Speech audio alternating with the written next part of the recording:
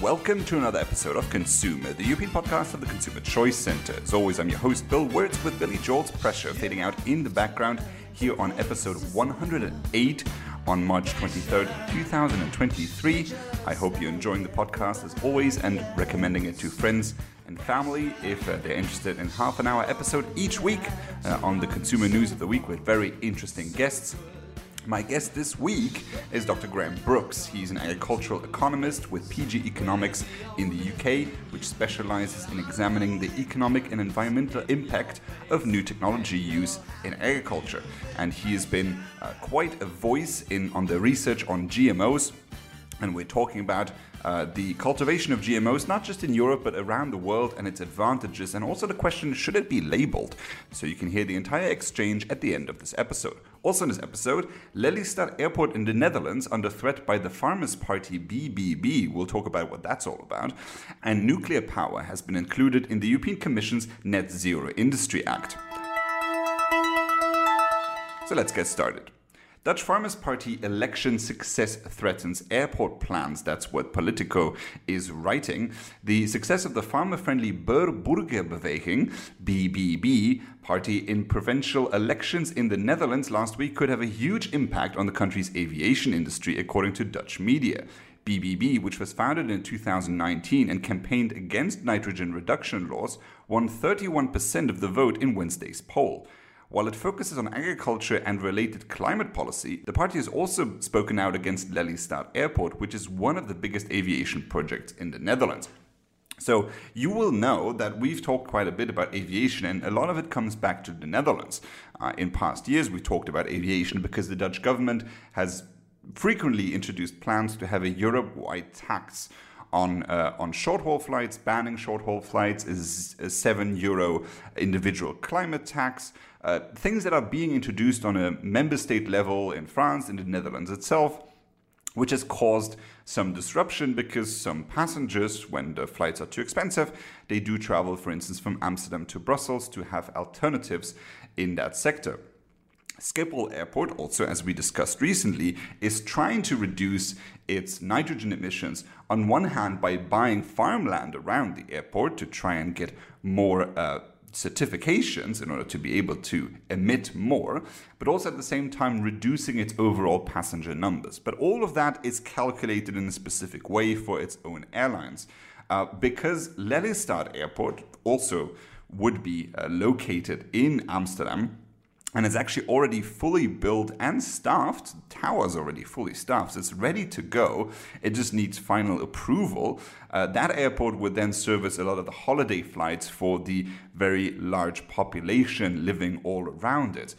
So, for instance, airlines such as KLM's holiday packages, Transavia, TUI, Corendon, all of those airlines would be able to fly out from Lelystad Airport, and then Schiphol could focus on the business flights, the regular long routes, and also the connection activities that happen at that airport. And conveniently located within Amsterdam, it would be a very important addition to the aviation sector in the Netherlands, which is one of the largest ones in Europe and the world. But unfortunately, there might be some roadblocks on the way. I personally am a fan of BBB because it is an expression, the Farmers' Party is an expression of the upset that farmers have in the Netherlands with the nitrogen emission rules and the restrictions on livestock farming, and it's incredibly important. But at the same time, this political party is definitely not a fan of the aviation sector, because what it has done over the last few years is try and deflect blame that it's unjustly, you could say, and we should say, on itself, and try and blame another sector for it, which I don't think is particularly helpful, because while farmers in the Netherlands say that there's a lot of innovation that will help them bridge the gap in reducing those emissions that they are producing, so does the aviation sector. And we've discussed that many times on the podcast before, that there's a lot of technological innovation in aviation that will make that possible. On top of that, just like farming, transport, mobility, they're not just luxury products. They're not just used by people to go on holidays. And I mean, arguably, a holiday to me and to many people is also something essential. We can't just expect everybody to have a staycation while some of the people that might have the resources to be able to pay for the extra tickets would, and then others wouldn't. I think that would be fundamentally unfair. And the same applies to food.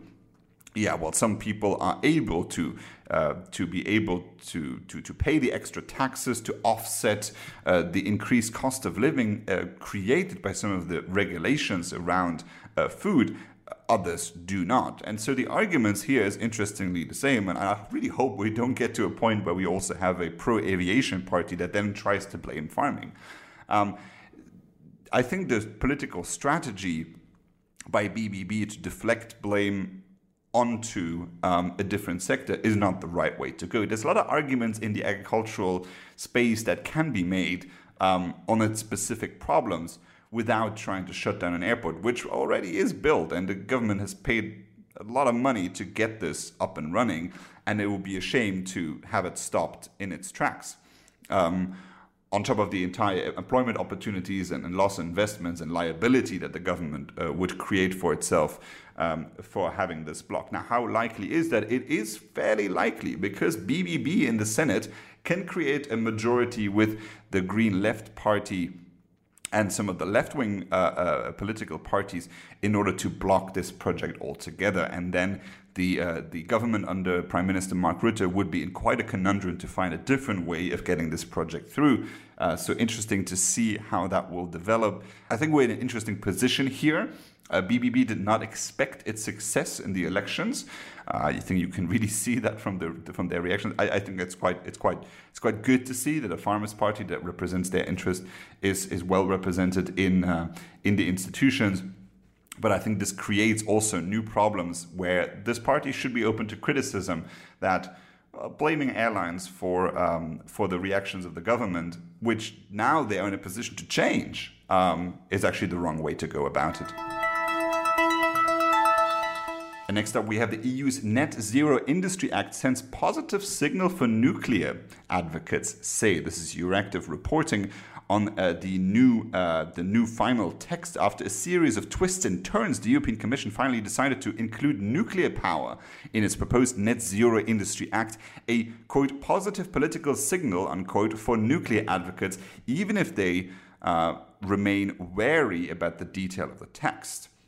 So on Thursday, March 16, the Commission unveiled the proposal and said that it is setting an EU target of domestically producing at least 40% of the technology needed to achieve the bloc's climate and energy targets by 2030. In addition to the other policy initiatives, the proposed regulation is part of the European response to the IRA, the US Inflation Reduction Act, according to the EU Internal Market Commissioner Thierry Breton, who spoke at a press conference introducing the proposal on Thursday. With a view to reinvigorating EU industry, the text lists 8 technologies that will make a significant contribution to decarbonization and are eligible for support. These include solar, wind, batteries and storage, as well as heat pumps and nuclear. So overall, we seem to be gearing up for quite a battle here. This is not the first time that the question of nuclear is being raised, and also is still raised, because we have an entire conversation also on the hydrogen package deals of legislations that are coming out in order to produce hydrogen, and whether hydrogen can be produced sustainably through nuclear power. That is an entire question that is well, of course, supported by France, but not supported by some other member states which conveniently do not use nuclear power an awful lot and which are ideologically opposed to it. So is green hydrogen also produced by nuclear? That's going to be a whole question. There's going to be the question of the continued green taxonomy, whether nuclear should be keep being included in that. And so legislation after legislation comes out which asks a question that has already been answered. Nuclear power is not just efficient, but it is also carbon neutral. And it is very strange that we keep having those debates. Of course, we keep having those debates because a lot of people have watched the HBO show Chernobyl and concluded the thing that even the director of the TV show did not want to conclude, which is that it was an anti-nuclear TV show, which it wasn't. It was more of an anti-Soviet Union TV show, if anything. nuclear half-in, writes Euractiv. France has already welcomed the inclusion of nuclear, even if its addition happened at the last minute after a nail-biting scenario. When the document was first leaked to the press, nuclear was high on the list, but in the days that followed, doubts gradually crept in. So we're having this back and forth, and I don't think it's very helpful because we really do need to keep moving on our emissions reductions target. Euractiv also says, however, this also means that existing nuclear technologies, such as the French second-generation pressurized water reactors that France wishes to develop, are excluded from the text. And crucially, nuclear doesn't appear in the separate annex to the regulation, which defines strategic net zero technologies that will be receiving particular support and are subject to 40% domestic production benchmark. So all of that seems to be a bit of a patchwork of writing. I don't even think necessarily that it was meant to be left out of the annex. I think just somebody who had to rewrite the whole thing last minute probably didn't control find in the PDF well enough and forgot to add it at the very end. But we'll stay tuned and see what happens with nuclear power in Europe. And then last but not least, we have the guest of the week, Dr. Graham Brookes. He's an agricultural economist with PG Economics in the UK. And he has authored 15 papers published in peer-reviewed scientific and economic journals on the economic and environmental impact of GM crops around the world. We're talking about GMOs. Are they safe? Are they efficient? What is the advantage of GMOs, not just in Europe, but around the world? And should they be labeled? So all of those questions in our interview. Very interesting guest this week. So take it away. So Dr. Graham Brookes, thank you so much for joining us on the Consumer Podcast. For the audience members who do not know you, can you give us a bit of a background on yourself and your scientific work? Yeah, sure. I'm an agricultural economist by training. I've been doing work related to the impact of technology in agriculture and the impact of policy change and those type of areas now for 35 years. This has involved doing work originally mainly related to the European Union and then has broadened out to a more global perspective. About 25 years ago, when biotech crops were first starting to be used commercially, I started doing analysis on their impact at the farm level. And I've been doing quite a lot of work in that area over that 25-year period. In fact, I was the first researcher to undertake a farm-level impact study of using insect-resistant maize in Spain back in 2002. And I've also been doing analysis on the global impact of the technology since 2004. And as a result of that, I'm now an author or co-author of numerous papers in peer-reviewed journals on the economic and environmental impact of the technology around the world.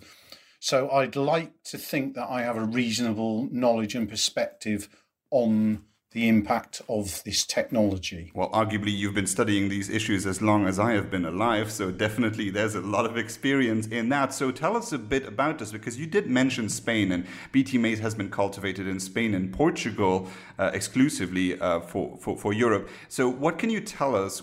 What has been the impact of the cultivation of BT maize on yields and also on the incomes for farmers? Yeah, I'll just briefly give your listeners the context. Effectively, the European Union only ever approved the planting of one trait of GM crops in Europe. Back in 1998, it approved the use of insect-resistant maize. This maize targets the control of a particular bad pest that affects the maize crop, the European corn borer, which basically burrows into the crop, destroys it, adversely affects yields, and can lead to a lot of fungal infections, which lead to what is in effect carcinogens in the crop. Now, the technology was first used in Spain in 1998. It was extended to some other countries like Portugal, France, and Germany, Czech Republic. But in the current climate of 2023, the technology is only used in Spain and Portugal. The farmers there who've used it, in Spain, it's used on roughly a third of the crop, and that roughly coincides with really the proportion of the Spanish crop that regularly suffers significant damage from European corn borer pests. The farmers who've used the technology regularly use it, they like it, and the simple reason is because it controls the pest. They get... In Spain, the average yield impact has been an improvement of just under 12% of higher yield. In terms of improvements on farm income, the gain per hectare of crop that's used the technology has been over $210, so probably about 190 to 200 euros per hectare. So it's been fairly significant. I always try to look at it in terms of the returns on investment to farmers, because they have to pay more money for using this type of seed relative to non-GM seed. And I worked out in Spain that the return on investment has been about a 5-to-1 ratio. So for every extra dollar that a Spanish farmer's paid on the biotech seed, he's got an extra $5 in extra income. So it's not surprised that the farmers who've used the technology like it, because they get very good returns. And also it has enabled them to reduce the use of insecticides, which were the conventional way of trying to control European corn borer pest. But insecticides are not very effective in controlling corn borer, because effectively you've got to hit them at the moment that they're on the outside of the plant, whereas they then burrow into the plant and would otherwise be largely protected from the insecticide. So it has enabled farmers to reduce their insecticide use and increase their yields and their farm incomes. And in terms of input use per extra ton of crop, it's also effectively resulted in reduced use of a more efficient use of water. We estimated that the water savings have been quite significant. I mean, in the context of the amount of irrigation water that's been saved overall in Spain and Portugal, it is small, but it's equivalent of at least 0.5% of all the irrigation water used in agriculture. So it's a not insignificant amount of saving. Well, those are some fantastic improvements, and well, arguably we could say that Europe is definitely not the most complicated climate to cultivate some of these crops. So what can you tell us about the significance of these crops for developing nations, where probably the circumstances are already much more difficult for the farmers? Yeah, in the context of biotech crops being used worldwide, they've been widely used since about 1996, and it is, people quite often think it's it's a technology that's mainly used in developed countries, but it isn't. Most of the technology is, in terms of numbers of farmers, is used by farmers in developing countries, and out of the $261 billion worth of extra farm income that the technology has delivered in the last 25 years, more than half of that has gone to farmers in developing countries. Now, most of those gains have been to farmers who have grown cotton using the technology, many insect-resistant cotton in countries like China and India. And I totted up the countries where GM cotton is used, like India, China, Myanmar and Pakistan. And out of that $261 billion worth of extra farm income, 60 billion of it has been to farmers in those developing countries where they've been using it in cotton.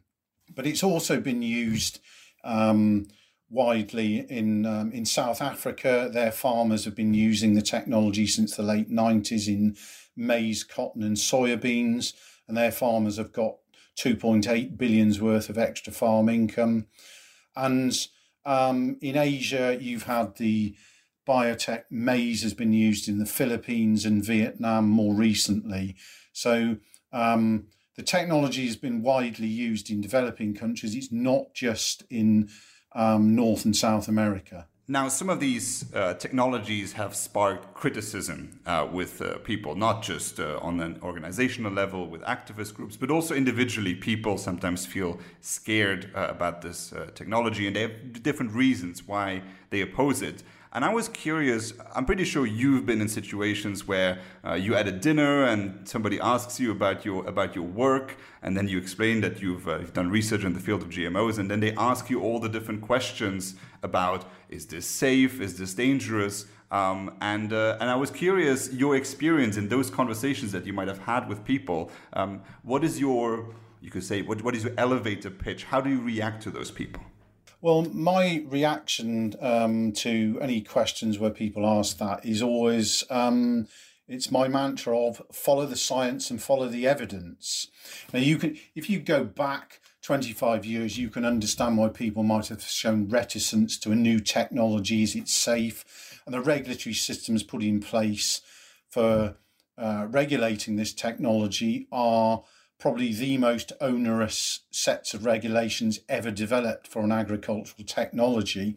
And we're now 25 years down the road, and there is not a single scrap of credible evidence of any negative health impact from any food product that's come from using this technology. And the environmental impacts also are largely positive. We've had a significant reduction in the amount of pesticides used on biotech crops, but we calculated that the technology has been responsible for a 750 million kilogram reduction in the amount of pesticide active ingredient used. That's only a 7% decrease, but in terms of the associated environmental impact as measured by what we used, an environmental impact indicator developed at Cornell University, it's a larger 17% decrease. And also it's resulted in important contribution to reducing carbon emissions. The technology has made that contribution from reducing the amount of fuel that farmers use to apply pesticides, and also the herbicide tolerant technology has helped many farmers go into reduced and no tillage agriculture, which has helped increase the amount of carbon that's stored in the soil. So it's delivered important environmental benefits as well as socioeconomic benefits to farmers, especially in developing countries. And it's always struck me that it's a great shame that Europe has largely shunned this technology on non-scientific grounds. It is indeed unfortunate, and some people might react to you explaining these issues and say, "Look, I understand this. This is a very interesting technology. It should be available." But then some people will say, "Yes, but it should be labeled. It should be labeled accordingly. Consumers should be aware." Of which foods have been using this technology specifically. So I was curious about your view on the whole question of mandatory labeling. Does it make sense? Well, the concept of mandatory labeling is I understand the concept of labeling, but mandatory labeling is essentially therefore labeling when consumers may be faced with a risk or a danger to their health. Now, in the relation to GMOs, they are dealt with by the regulatory process. But we have nevertheless had mandatory GM ingredient labelling in Europe, ostensibly with the objective of facilitating consumer choice. So it's not there for consumer protection, that's what the regulation is for, but it's there and it's specifically stated in the legislation, it's to facilitate more informed consumer choice. That is why the complete irony of the introduction of EU labelling for GM ingredients, that it is actually completely failed to deliver more informed consumer choice. What we've actually resulted in is we've had higher costs of supply and higher prices for consumer and less choice. And that has basically come about in Europe because when the labelling was first introduced, the reaction of the food industry was, oh, we don't want to label GM ingredients, so we'll take them out. Now, non-GM food ingredients tend to be more expensive to produce because this is the technology that improves productivity and tends to reduce cost. So it's resulted in the supply chain going down a GM avoidance policy, which has resulted in higher costs of production, which has ultimately been passed on to consumers. Now, your average European consumer will be completely oblivious to the fact that they are paying a higher price for food products because of this labelling stance, but they don't realise that at all. And they also have not been given the increased consumer choice because the original rationale for the legislation was, well, if you label, consumers can choose. But if you actually go into a European supermarket, you will very rarely find products that contain GM ingredients and have got the label to show it, because the food industry has taken a GM avoidance policy. So consumers are basically not given a choice. They're only given the choice of the non-GM ingredient, and they are oblivious to the fact that they're actually paying a higher price for those foods than they could otherwise have had if they had the GM alternative. Well, that is very, very interesting for consumers to know. I think we're about over on our time here. This has been highly educational, I think, not just for our audience, but also to myself. So Dr. Graham Brookes, thank you so much for joining us on the Consumer Podcast. Thank you. And that concludes this week's episode of Consumer. Thank you so much for listening. You can follow Consumer Choice Center on all the social media platforms and, of course, on Twitter at Consumer Choice C. As always, I'm your host, Bill Wirtz, and I'll see you Thursday. You have to learn to pace yourself. Pressure, you're just like everybody else. Pressure, you've only